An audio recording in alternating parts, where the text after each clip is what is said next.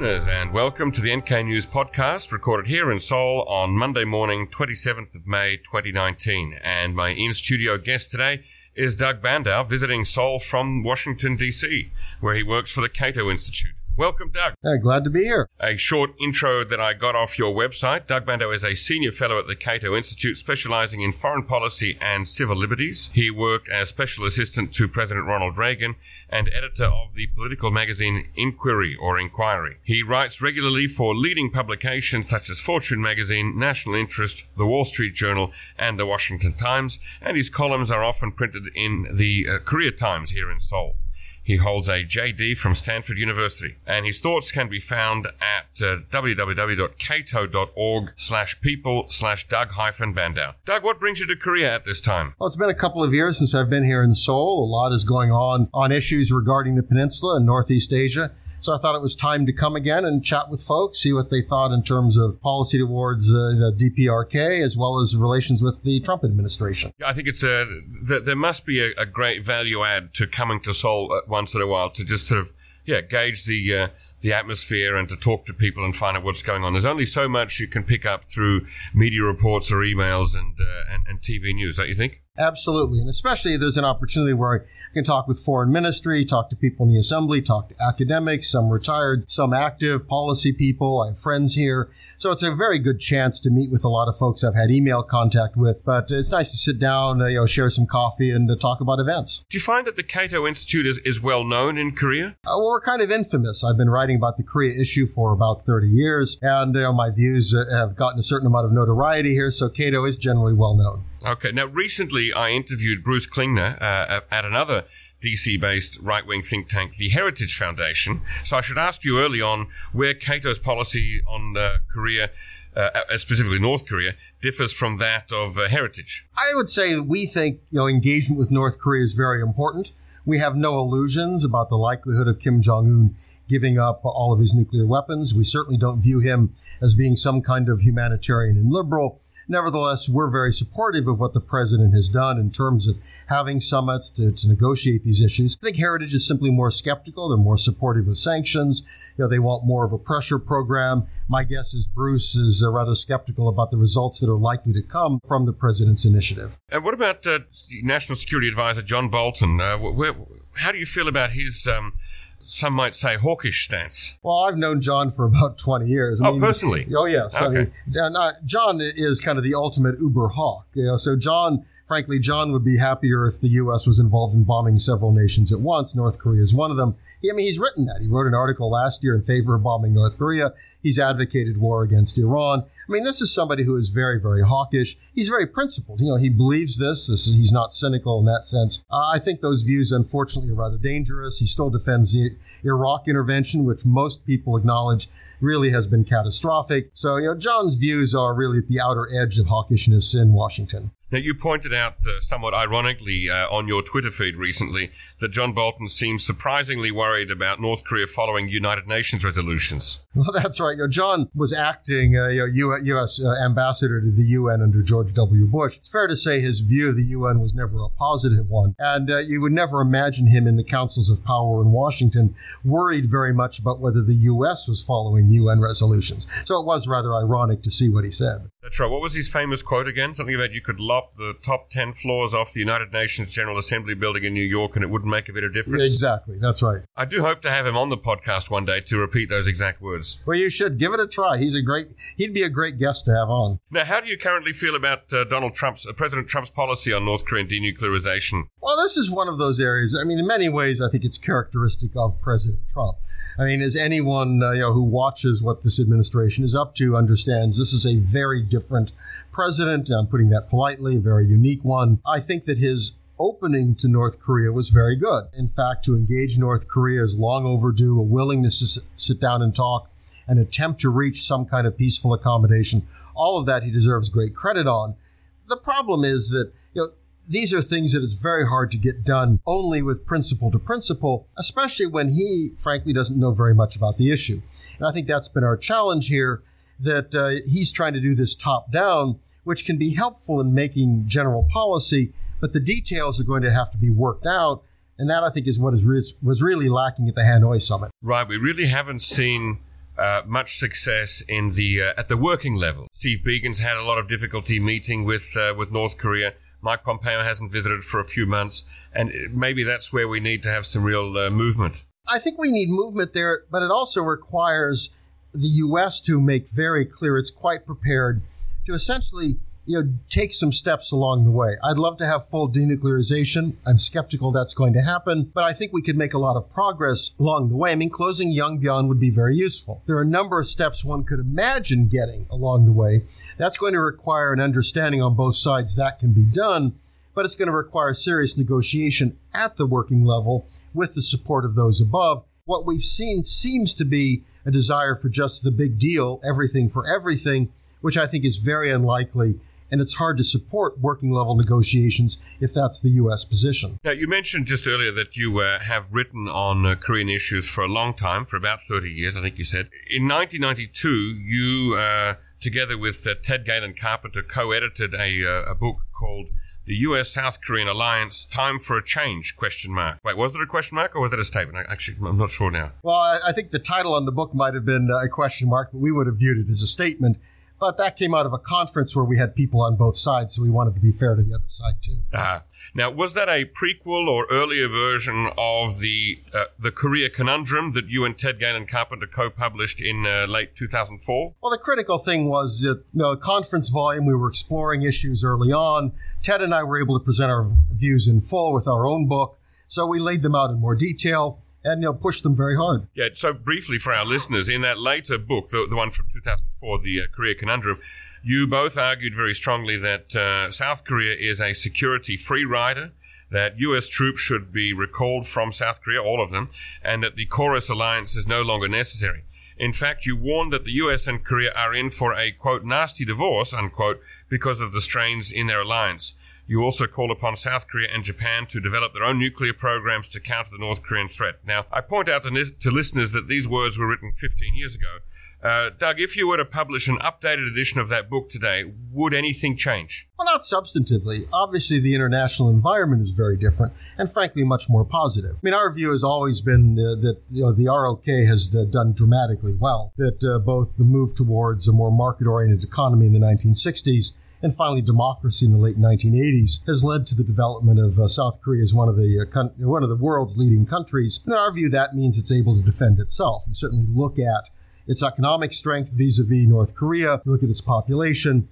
On the conventional side, certainly it can handle any kind of difficulties. And our view on the nuclear issue is that we both are not particularly fans of proliferation. On the other hand, we're very nervous about a situation where only the bad guys have guns, essentially. So if you look at Northeast Asia, it's only Russia, China, and North Korea with nuclear weapons, and then the U.S. is expected to defend everybody else with nuclear weapons. That's a very dangerous situation, made far more dangerous if North Korea has the capacity to strike the U.S. So our hope was to start a debate. We need to have a discussion about what is the best policy on nuclear weapons, and that debate itself might put pressure on China to do more on this issue. So I think that the arguments we made hold up very well on the substance. We're living in a new world today, one that I think in many ways supports our views even stronger. So if we take the NRA mantra that the only thing that can stop a bad guy with a gun is a good guy with a gun, perhaps the only thing that can stop a bad state actor with a nuclear weapon is more good state actors with nuclear weapons. Is that a fair restatement of what you just said? Yes, recognizing that there are a lot of potential bad outcomes out of it. That is, the more countries that have nuclear weapons, there's more possibility for mistake and misunderstandings as well. The problem becomes, of course, South Koreans at some point have to ask the question, is the United States prepared to sacrifice Los Angeles to protect Seoul? That's not so clear. It's one thing to threaten it, especially where North Korea itself has no nuclear capacity to hit Los Angeles. But as that changes, then suddenly the viability of extended deterrence falls. But I think you phrase that as a zero-sum thing, save Seoul, lose Los Angeles, whereas another way of looking at it is that a war on the Korean Peninsula, even if U.S. troops aren't here, will not be good for the U.S. economy and may even lead to radiation fallout on the U.S. mainland. Oh, no doubt. I mean, the U.S. certainly doesn't want a war on the Korean Peninsula. The question is who should prevent that war, who should deter, and who should fight that war. And it's one thing for the United States to do that at a time where South Korea is recovering from the Korean War at a time where South Korea's economy probably was smaller than that of North Korea. Chinese troops are still on the peninsula. I think it's much harder to argue today that the U.S. has to be involved everywhere. I mean, what you see is, quite honestly, it's not just Asia, it's Europe. I mean, the Europeans have a massive advantage over Russia. They want the U.S. to defend them. Last week I was in Lithuania. They, of course, want America to defend them. We see that in the Middle East. Countries, Saudi Arabia and others expect America to defend them. At some point, the burden on the United States is extraordinary, and the risk of war remains very significant. That is, if there is war and the U.S. is called upon, and if North Korea suddenly has nuclear weapons, imagine what the cost of that is. So I'm arguing that we have to recalculate that America's commitment made sense in the early years after both World War II and the Korean War. Doesn't really make sense in 2019. This is something I think the Americans need to debate, especially given their own financial problems, which is going to make it much harder to carry these burdens in coming years. All right. Now, you mentioned that you've argued consistently for years. Now, surely it must be to the point of boredom in you that U.S. interests are not served by stationing troops in South Korea and helping to fund the defense of South Korea. One of your reasons for that, at least in previous columns, was that, first of all, North Korea doesn't present a credible threat to the continental United States. Another reason was that South Korea is strong and wealthy enough, as you mentioned before, that it's been a success, strong and wealthy enough to stand up for itself and defend itself against threats from North Korea. So my question is this still the case? Does North Korea, with its ICBMs and miniaturized nuclear warhead capability, pose a credible threat against the U.S.? Well, the answer is no, in the sense that Kim Jong-un is, in my view, not suicidal. I don't think his father was. I don't think his grandfather was. I think all three of them want their virgins in this world, not the next. I don't think Kim Jong-un is sitting in Pyongyang hoping to go out of this world in a radioactive funeral pyre, which is exactly what would happen if he attacked America. He's interested in the United States because the United States is here and threatening North Korea. I think he's after deterrence. He doesn't spend a lot of time threatening China or Russia or Europe or Africa or South America. He threatens the countries around him and he threatens the U.S. So I think that absent an American commitment to South Korea, North Korea would have essentially no interest in the United States. So in that sense, I don't think there's an active threat. He's a nasty character. I'll be very happy when North Korea disappears and the Kim dynasty is dust. But we're not at that point yet. Well, let me throw a little thought experiment at you. You worked for Ronald Reagan back in the 1980s, is that correct? Yes. Yeah. Now, I remember he said, this is back when I was in elementary school, he said something about, also similarly as a thought experiment, if the aliens, were ever to come down and attack Earth, we would throw aside all of our national disputes and squabbles and unite together and fight off the aliens. I'm paraphrasing very vaguely, but he did say something like it, didn't he? Yes. Yeah. Now, it seems to me, having watched North Korea for a long time, that having the United States as an external enemy is precisely what gives the North Korean administration its stability, its external factors against which it can always rail and push without having, as long as the poor people of the rural parts of North Korea are looking to the United States as the enemy, they can't be looking to their own government for and asking, why are you failing us? Why are you not feeding us? Why is our economy not growing? And so there's some irony in that actually the presence of the U.S. as external threat is precisely what North Korea needs in order to keep itself going as a separate Korea, right? Oh, I think that's right. I think from North Korea's standpoint, you need that external enemy. It would be a real problem for the regime if the U.S. wasn't around, since it wasn't convenient to kick them around anymore. If the U.S. didn't have troops there, if the U.S. was not seen as a threat, as it was not somehow credible for the Kim administration to try to blame the U.S. for everything, I think it would be much harder. You see the rhetoric. I'm told that the propaganda in Pyongyang has eased against the United States. The last time I was there was in 2017, and of course the U.S. is the enemy all over. It has been all the time. You go to the War Museum from the Korean War, the U.S. is the enemy. You see that all over. I think that's right. I think the big problem for the North, of course, especially today, is that information now gets into North Korea. I mean, people I've talked to think the biggest threat to the North is probably flash drives with South Korean, soap operas and, TV shows and other things on it. That if you expose to the North, its people that they've been lied to, it makes the regime, it's very hard. It's one reason I think the U.S. administration made a major mistake closing off U.S. travel. It's not that American visitors are going to transform North Korea and we're going to have the Korean Spring.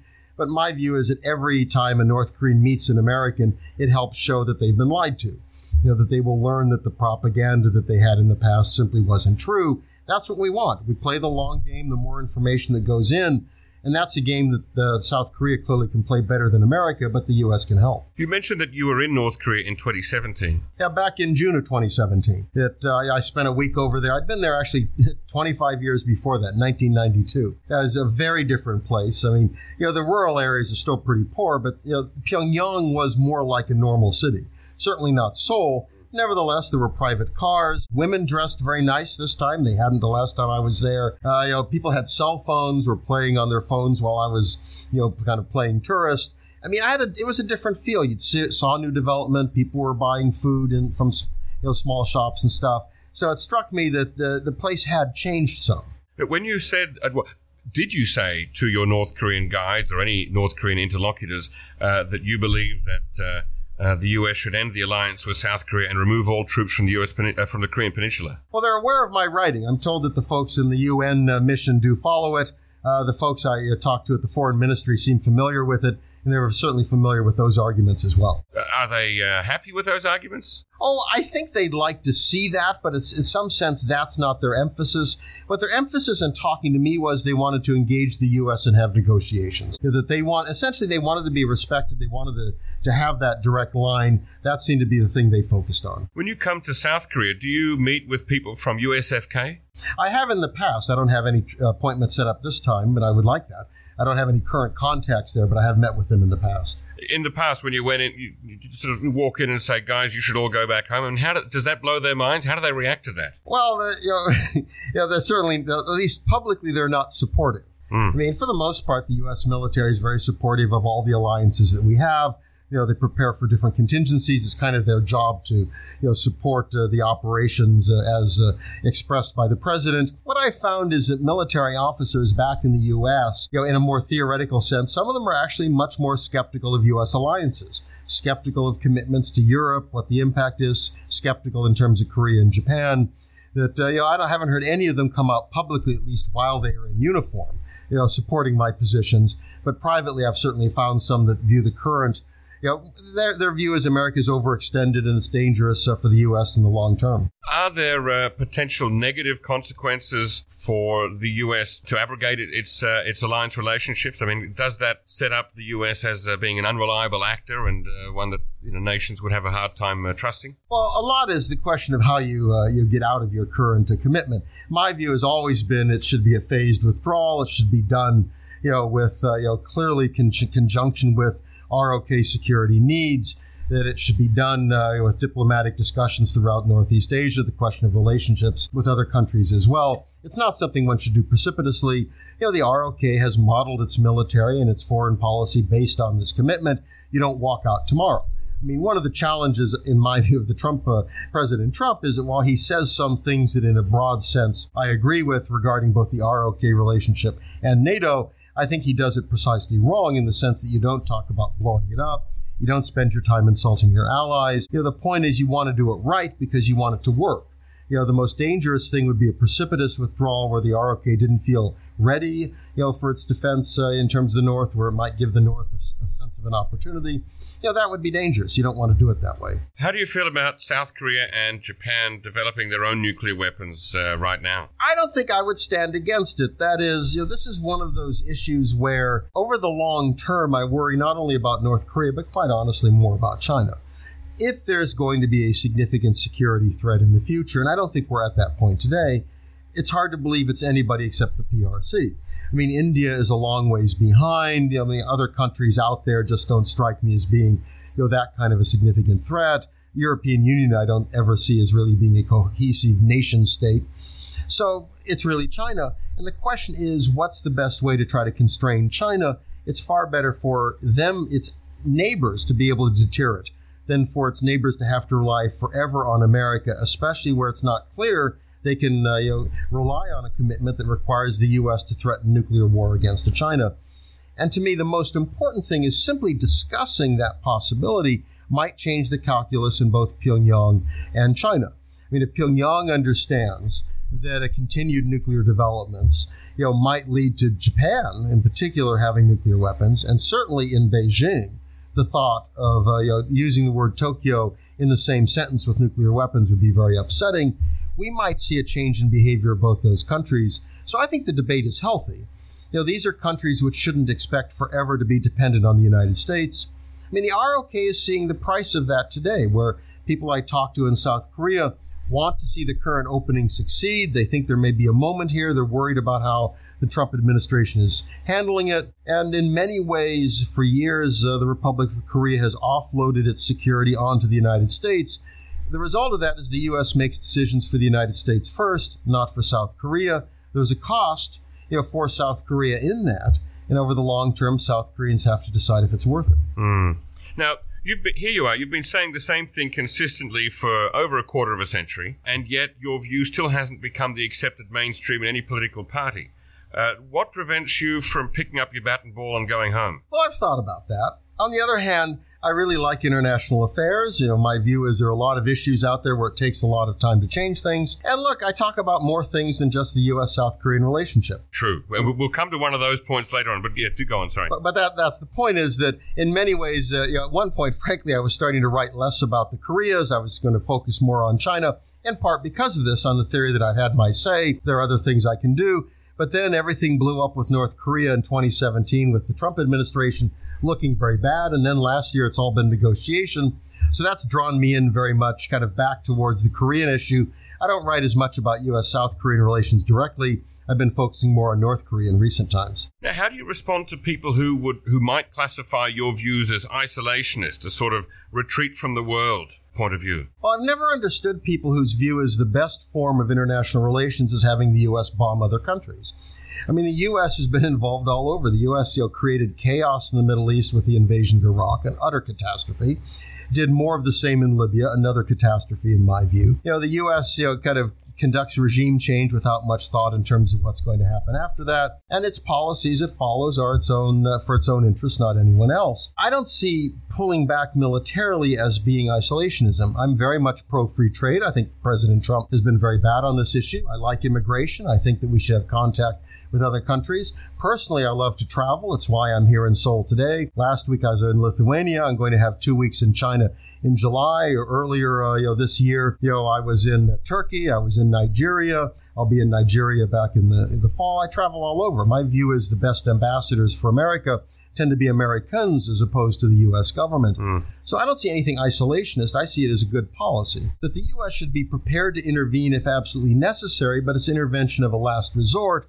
The U.S. shouldn't act like it's the global policeman. Have to have troops all over, have to be first resort, especially for countries which really are capable of defending themselves. Foreign policies should change over time. The end of World War II, with the Cold War, the U.S. had to play a much bigger role internationally, but that world has been utterly swept away. It makes no sense to maintain an alliance structure and force structure based on a world that no longer exists. It really should be changed. And the final point is the U.S. is effectively bankrupt. The U.S. has something like $200 trillion U.S. dollars in unfunded liabilities for its medical programs, its retirement programs. I don't know how it's going to be funding a continued alliance structure and pay for the needs of its elderly citizens. That's going to create a real political battle in America. It's going to be very ugly. If international relations follows nature in abhorring a vacuum, are you not concerned that a retreat by America would let China or Russia or other nations become the natural leaders or hegemons? Well, I don't think there's any chance of Russia being a natural hegemon. Russia's a declining power. I think Russia is back to where it was essentially in 1914. It's a kind of a great power that wants secure borders. It wants to be respected. It clearly can be contained by its neighbors. Last year, France spent more on the military than Russia. The idea that the Europeans are unable to contain Russia, I think, is kind of fantastic. Then why have they dropped the ball so badly with the Crimea? The question is, what do you want to do on the Crimea? I mean, Ukraine is not part of NATO, so there's no treaty commitment. Unless people are willing to go to war over Crimea, Russia's not going to give it up. One can accept that some bad things happen in the world, and I don't think that there's easy solutions. The question is, what do you do there? I would argue the best solution there is to suggest kind of a modus vivendi with the Russians, which is no one talks anymore about bringing Ukraine into NATO. And what the Russians do is stop causing a mess in the Donbass and their support for essentially a civil war in Ukraine. And the reality is that the West, I think, has to accept in practice the Russians have Crimea, even if they don't recognize it formally. I don't see that's going to change. Sanctions won't change that.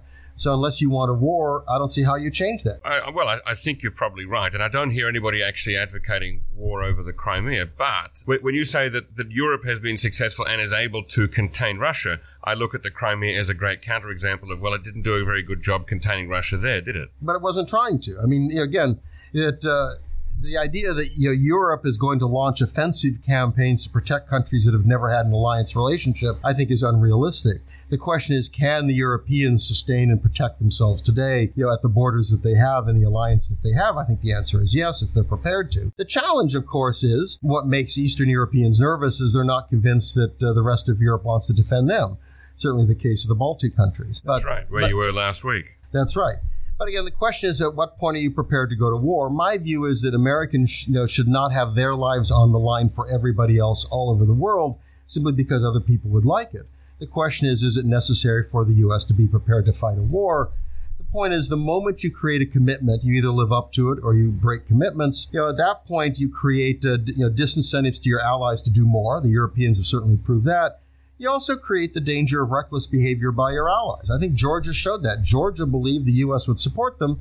And frankly, all the evidence is they started the shooting of the conflict in August of 2008.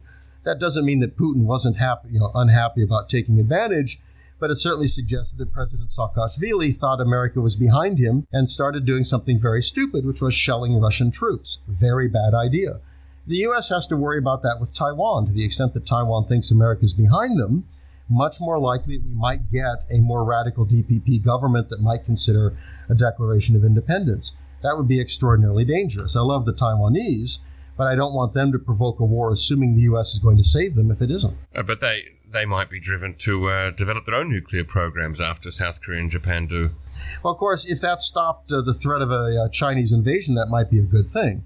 The challenge there, of course, is that the Chinese might try to preempt. I mean, these things are very unpredictable. But I think, again, from an American standpoint, does it make sense to threaten to go to war over Taiwan, which I have to say, even liberal college students there who I talk to, who don't like censorship, who don't like what the Communist Party is doing in a number of areas, they almost unanimously believe Taiwan's part of China. That's a very dangerous situation. I frankly think it's more dangerous than the Korean Peninsula. What's your opinion on Senator Lindsey Graham's belief that any conflict on the Korean Peninsula would be, quote, over there and not involving America? Well, if you see what I tweet about the senator, you'd see what my thoughts are on him.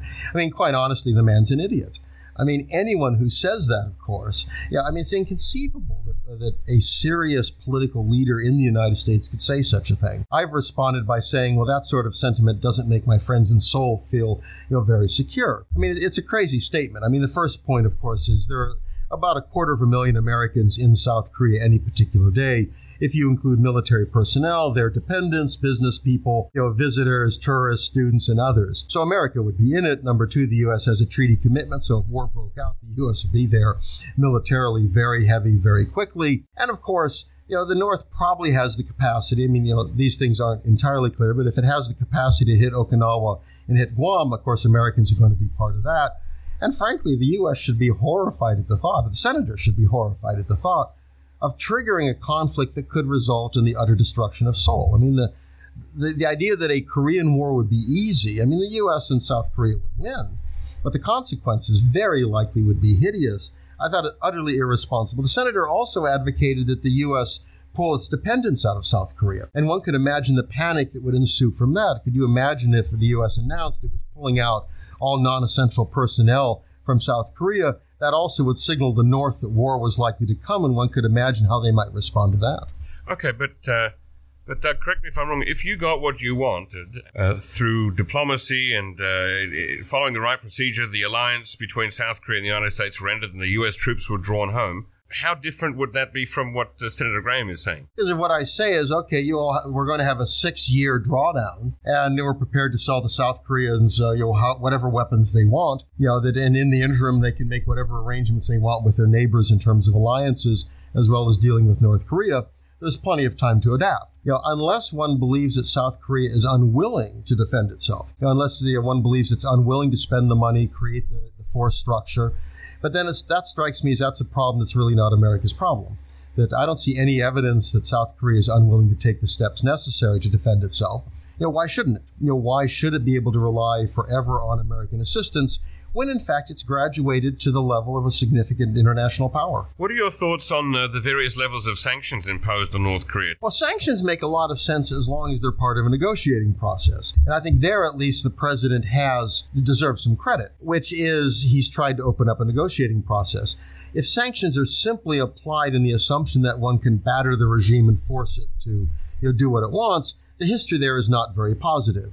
This administration, frankly, has failed utterly in all of its sanctions efforts. It's increased sanctions on Cuba. Of course, that's had no impact on Cuban policy. Put huge sanctions on Venezuela, hoping to bring down that regime. Nothing's happened there, positively anyway. Increased sanctions on Russia has had no impact in terms of Russian, holding Crimea or its involvement in the Donbass. And increased sanctions on North Korea. So the administration has seemed to, and Iran, increased sanctions on Iran, and Iran has not been willing to yield on its position. So far, what we see with this administration and sanctions is you can punish regimes, and if that's your objective, that's fine. Diminish the amount of money they have, etc. But it makes sense only if you offer a realistic opportunity and deal with what they want. And on North Korea, that requires dealing with security concerns. I think the problem for dealing with North Korea is, yes, Kim Jong-un pretty clearly wants economic development, but he also wants regime survival. So if you basically demand that he give everything up and then trust you, especially after experience in places like Libya, I think that's a non-starter. So it requires a somewhat different approach that sanctions can play a role in that as long as you use that as part of the negotiating process. Do you have any moral opposition to Kim Jong-un remaining in power after reaching an agreement with the United States and denuclearization or something close to it is achieved? Oh, look, I'd love to see him gone. I'd love to see the regime in Eritrea gone. I'd love to see the Chinese dictatorship gone. I'd love to see Vladimir Putin out of power. I'd love to see Maduro gone from Venezuela. I wish the Castro regime was gone from Cuba. But the answer is, okay, then what? So, yes, I'd love to see him gone. But I think the first step is to try to reduce security tensions. That is, if you don't resolve the nuclear issue in some fashion, if you don't create a stable and peaceful environment on the Korean Peninsula, I don't see how you improve human rights there. Starting with human rights, I think, is a non-starter. It's essentially an attack on their political system. Very, very hard to get them to agree on that. I think the starting point has to be on the security side. I'd love to see transformation on human rights. I'm glad there are human rights groups out there. I've written on the issue. I've written on religious persecution there, as well as other issues. I write about religious persecution and human rights in other countries as well. I think it's an important issue. I think there are very real limitations on what the U.S. can achieve, so one has to be realistic in the expectations. In a piece for the National Interest earlier this month titled "On North Korea, a Return to Fire and Fury Isn't Worth the Risks," you wrote, "Complete, verifiable, irreversible denuclearization, while desirable, is not a prerequisite for American security." Now, you realize that goes against the grain of U.S. security orthodoxy, don't you?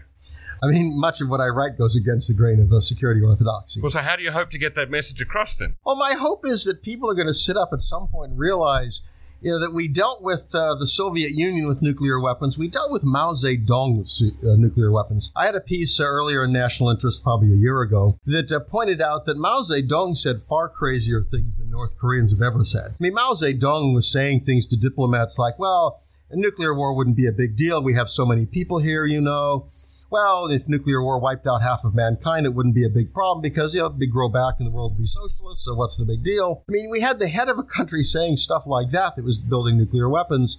The U.S. government considered preventative war under both the Kennedy and Johnson administrations, and I think correctly decided against it. So the U.S. has deterred really awful regimes in the past, and that's my essential point, is that unless we believe North Korea is suicidal, and I don't, I just see no evidence of that. Unless we believe they're suicidal, they don't want to be annihilated, in which case they can be deterred. Okay, but apart from that question of is North Korea suicidal, are they likely to use nuclear weapons in a first strike against the United States? Leaving that question aside for a moment, there's also the risk of proliferation of nuclear weapons technologies for money, for example, to Syria or Iran. I think North Korea has shown a track record in being willing to sell things, hasn't it? Oh, sure. Look, I would much prefer that they not have nuclear weapons. So my view is the U.S. should be involved in trying to convince them to give up their nuclear weapons. I mean, one could imagine trying to create some proliferation safeguards on the way to denuclearization, even if you don't get all the way to denuclearization. There are a number of potential objectives there. But the point is the U.S. lived with, if I might say, the most dangerous regime on earth, in my view, with nuclear weapons today is Pakistan. This is a terribly unstable place. This is a place where the civilians don't really control the military. This is a place where radical Islamists have an enormously important role, and it has nuclear weapons. And the U.S. Didn't do anything in particular. We didn't want them to build them. We didn't do anything in particular to stop them. We didn't put sanctions on like we've done in North Korea. We didn't threaten them with war. The same thing with India. So the point is the U.S. has recognized that there are realities you have to deal with. Unless you're willing to go to war, it turns out it's rather hard to stop some of these countries from getting nuclear weapons. Well, and also India and Pakistan never threatened the United States directly. That's right. But they never made video tapes of showing what an attack on the Pentagon or sort of the Capitol building would look like. Well, but Pakistan is filled with those kinds of people. And, of course, Pakistan, did help proliferate. I mean, Pakistan was selling, plane loads of stuff. A.Q. Khan had essentially a Nukes R Us operation. Now, was he acting on behalf of the Pakistani state? Well, of course. That's a key question, absolutely. Isn't it? I mean, and simply having a nation full of people who'd like to bomb America is not the same as having a state that does that as state policy. But if you have a state that's very unstable, you have a state that could fall, a state where the civilians don't control the military, and if you have a state where, yes, it says it knew nothing about what the man was up to, but is that believable? Let's face it, I would much prefer that Pakistan not have nuclear weapons. And if I had to choose between Pakistan and North Korea, which one I think is more dangerous, I think Pakistan's probably more dangerous, especially vis-a-vis India. If there's a war there, I mean, they teetered on that, recently, with the last, kind of attack that the Pakistanis, or at least was launched from Pakistan, long thought to be supported by the intelligence services of the Pakistani military. But all the proliferation concerns that you mentioned are serious concerns with Pakistan. I mean, indeed, so we had that proliferation. So I don't think proliferation is a good thing, but I also recognize the U.S. ability to stop it, again, is problematic. I'd like to stop it with North Korea. I think the U.S. should be engaged to do that. But I also argue that the U.S. has to recognize in that sense it's not dealing so much with the existential threat in a way that I worried a lot more during the Cold War with the nuclear exchange than I worry about today in exchange with North Korea. Now, in that same piece that you wrote earlier this month, you said Kim's willingness to engage in meaningful arms control, whether or not doing so leads to full denuclearization, can only be tested by further negotiations. Are you advocating here for more summits between President Trump and Mr. Kim? Well, I think a summit is realistic only if there's some agreement on whatever's going to come out of it before they meet. So I would like to see us have another summit, but that means I'd like to have us have something that comes out of the summit. I think another failed summit would be very dangerous. I think given especially how President Trump views things in a personal terms, he views these things, I think, very much as part of his ego, very much as part of, whether he's winning. You want to make sure that you have something there, and I think they could do that. I mean, I think the U.S. should present as a success, for example, opening liaison offices. This shouldn't be viewed as a reward for North Korea. It makes sense to talk to other countries. I mean, imagine having had the Cold War, imagine the Cuban Missile Crisis, and the U.S. had no diplomatic relations with the Soviet Union. Imagine there was no Soviet embassy in Washington where the Attorney General, the president's brother, could wander by for unofficial discussions. I think that would have been a much more dangerous world. Imagine in June or October of 1950 if the U.S. and the People's Republic of China had diplomatic relations. Maybe it would have been possible to have avoided America's rush to the Yalu and the Chinese intervention. So my view is that there are things that we could agree on even if you don't get a nuclear deal. But I think a peace declaration, not necessarily a peace treaty, but simply a declaration. Some of these things I think would be successes that might warrant a summit, and then you could move on and try to have serious discussions about what steps to take, in terms of closing Yongbyon, what that would cost, those kinds of things. Now, Bruce Cleaney, when I interviewed him, was dead set against an end-of-war declaration or anything like that. So you've got some competition there in D.C. to try to get your message across there. Well, I'd like to believe that the war is over. I don't see why one can't recognize that. I mean, what I find strange are people who say, oh, my goodness, we couldn't do that. We couldn't have a peace treaty because then maybe people would think we should pull U.S. troops home. Well, if you can't make a case for the troops being there given current circumstances, I don't see how the lack of a peace treaty or peace declaration would do that. I think the critical point here is that if there's any chance to get Kim to agree to denuclearization, that's at all a realistic possibility, it requires him to believe that he'll be secure. Now, quite honestly, the North Koreans would be crazy to believe the United States. I mean, I'm sorry. I mean, imagine Muammar Gaddafi. Let's see what happened to him. He gave up his nukes and missiles, and he ended up as roadkill. I mean, you can go and look at the video. But that was a result of his own people rising up against him, wasn't it? Of course, but the point is, if he had nuclear weapons, it's not at all clear the U.S. would have shown up bombing him.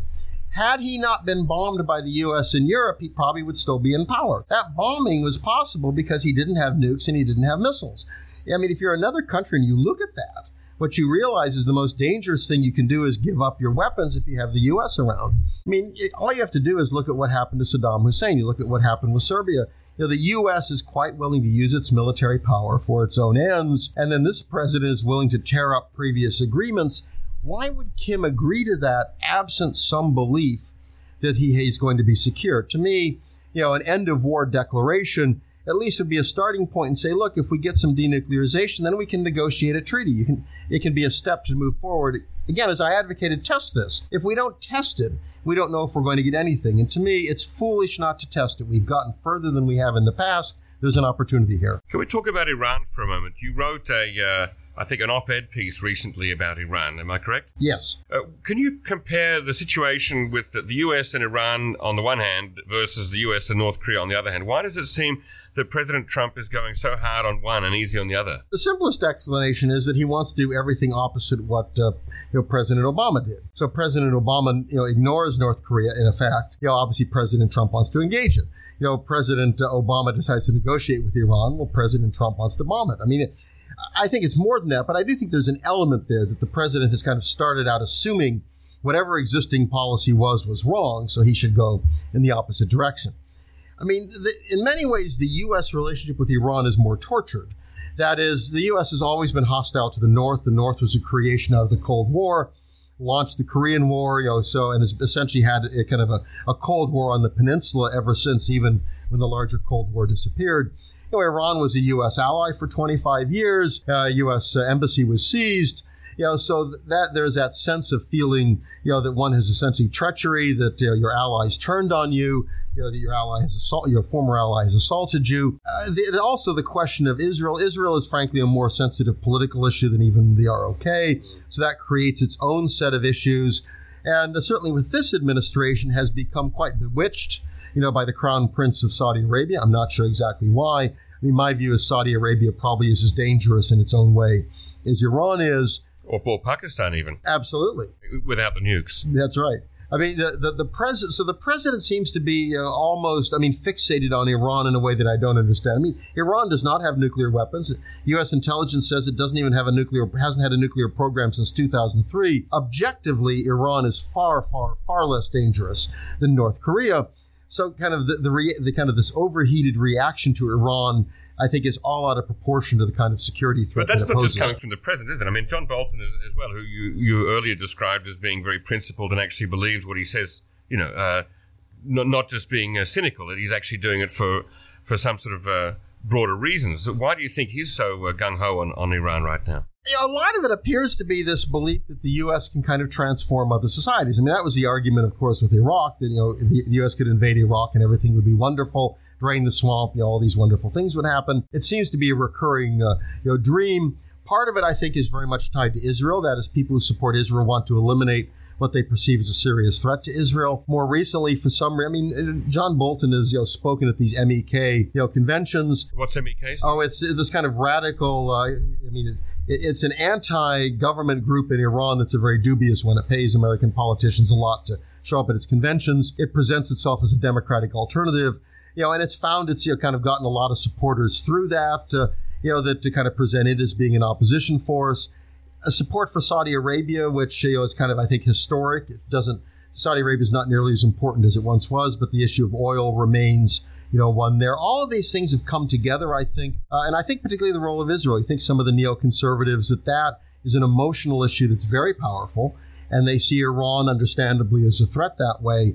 And there's an emotional resonance there you don't see in the kind of far in East Asia. Now, some of that emotional resonance comes from people's religious views on Israel, doesn't it? It does, but the irony is it has virtually nothing to do with kind of Jewish Americans, almost everything to do with evangelical Americans. That the strongest religious support for Israel comes from a fairly fundamentalist Christian community that for complicated reasons. I mean, it gets into kind of end times theology and a number of other things. Many American Jews are very disgusted with Israeli policy. I mean, the 50-year occupation of Palestinian territories. There really has been a crackdown on civil liberties in certain ways within Israel, a radicalization, where we see in the cabinet people like Avigdor Lieberman, who's called for expulsion of Arabs. I mean, what you find in the U.S. then is that in many ways the strongest supporters of Israel are not Jewish Americans. In fact, they're evangelicals and other Christian Americans. At the Cato Institute in Washington, D.C., you will be moderating an event titled Peering Beyond the DMZ, or DMZ if you like, Understanding North Korea Behind the Headlines. You will have as speakers 3 people who have carried out humanitarian aid missions to North Korea. What do you hope people will learn from this event, and what kind of effect do you hope it'll achieve on policymakers in D.C.? Well, to some degree, I don't expect a direct impact on policymakers, but the one thing we find about policymakers in the U.S. is that most of them have never been to North Korea, and most of them have very little sense in terms of what goes on the ground. I think that it's useful. The 3 people we're having have all been involved in projects out in the countryside. They've seen more of North Korea. They've seen potential changes that have been occurring under the current government. So my hope is to simply have a bit of an open eyes, that we should know a little bit more about what we're dealing with. It doesn't necessarily change your policy prescriptions, but it does give you a little more sense of what's going on the ground, what the possibilities are for change in the future. And I also think that it helps show the importance of humanitarian aid, which is it does have a transformational effect potentially on North Korean people. I mean, one of the great stories of one of the people who's going to be presenting was that they do intensive programs and they see the same patients. They talk about chronic illnesses they deal with. This is a multi-drug strain, yes, drug-resistant exactly. Strains of tuberculosis. Absolutely. So what they find is they go for the first time, they meet a patient, and the patient is very nervous. These are Americans who they have been told all their lives are hateful, terrible, deceitful people, etc. The next time they come, these people want them there. They understand they are being helped in ways their own government cannot help them. And to me, this is, it's one person by one person. I mean, look, this is a top-down regime. Again, I have no illusions. But to me, this is part of that process of changing attitudes there, beliefs that I hope will have an overall impact over the long term. So I'd like to see them have an easier time doing their operations. I want policymakers to understand that, especially policymakers in the State Department who now make their lives miserable in terms of getting visas or getting the new passport necessary to visit North Korea. Any final thoughts or ideas to share with us before we go, Doug? Well, no, I thank you for having me on. I mean, I think Korea, people in the Republic of Korea should be extraordinarily proud of the country that they have created. I mean, they have, coming out of the Korean War, I mean, the peninsula was absolutely devastated. It was horrific, the circumstances of, frankly, people who were probably the grandparents of, many people today. And I think that what we see today in Korea, it's a vibrant democracy. It's gotten through some very tough times. I mean, throwing out a president, some of the stuff that's gone on here have been extraordinarily difficult for a political system. The economic, even despite this recent, slowdown in growth. I mean, again, the transformation here has been extraordinary. So I think Korean people need to be extraordinarily proud. My hope is that we can move in the future to create greater stability and prosperity, that Korean people deserve to live in a world of peace where they're not looking north, worried about an invasion. And I hope that world can come. Well, that's a great note to finish on. Thank you very much for joining us today, Doug Bandow. Thank you. And listeners, don't forget that you can check out all of our past episodes of the NK News podcast by going to nknews.org, or also you can find them on iTunes or other podcast platforms. Please leave us a review. One listener per week will be chosen for a free 1-year subscription to nknews.org. And please do consider a subscription there, because you'll find that it's one of the best sources of information on North Korea. Thanks, and listen again next time.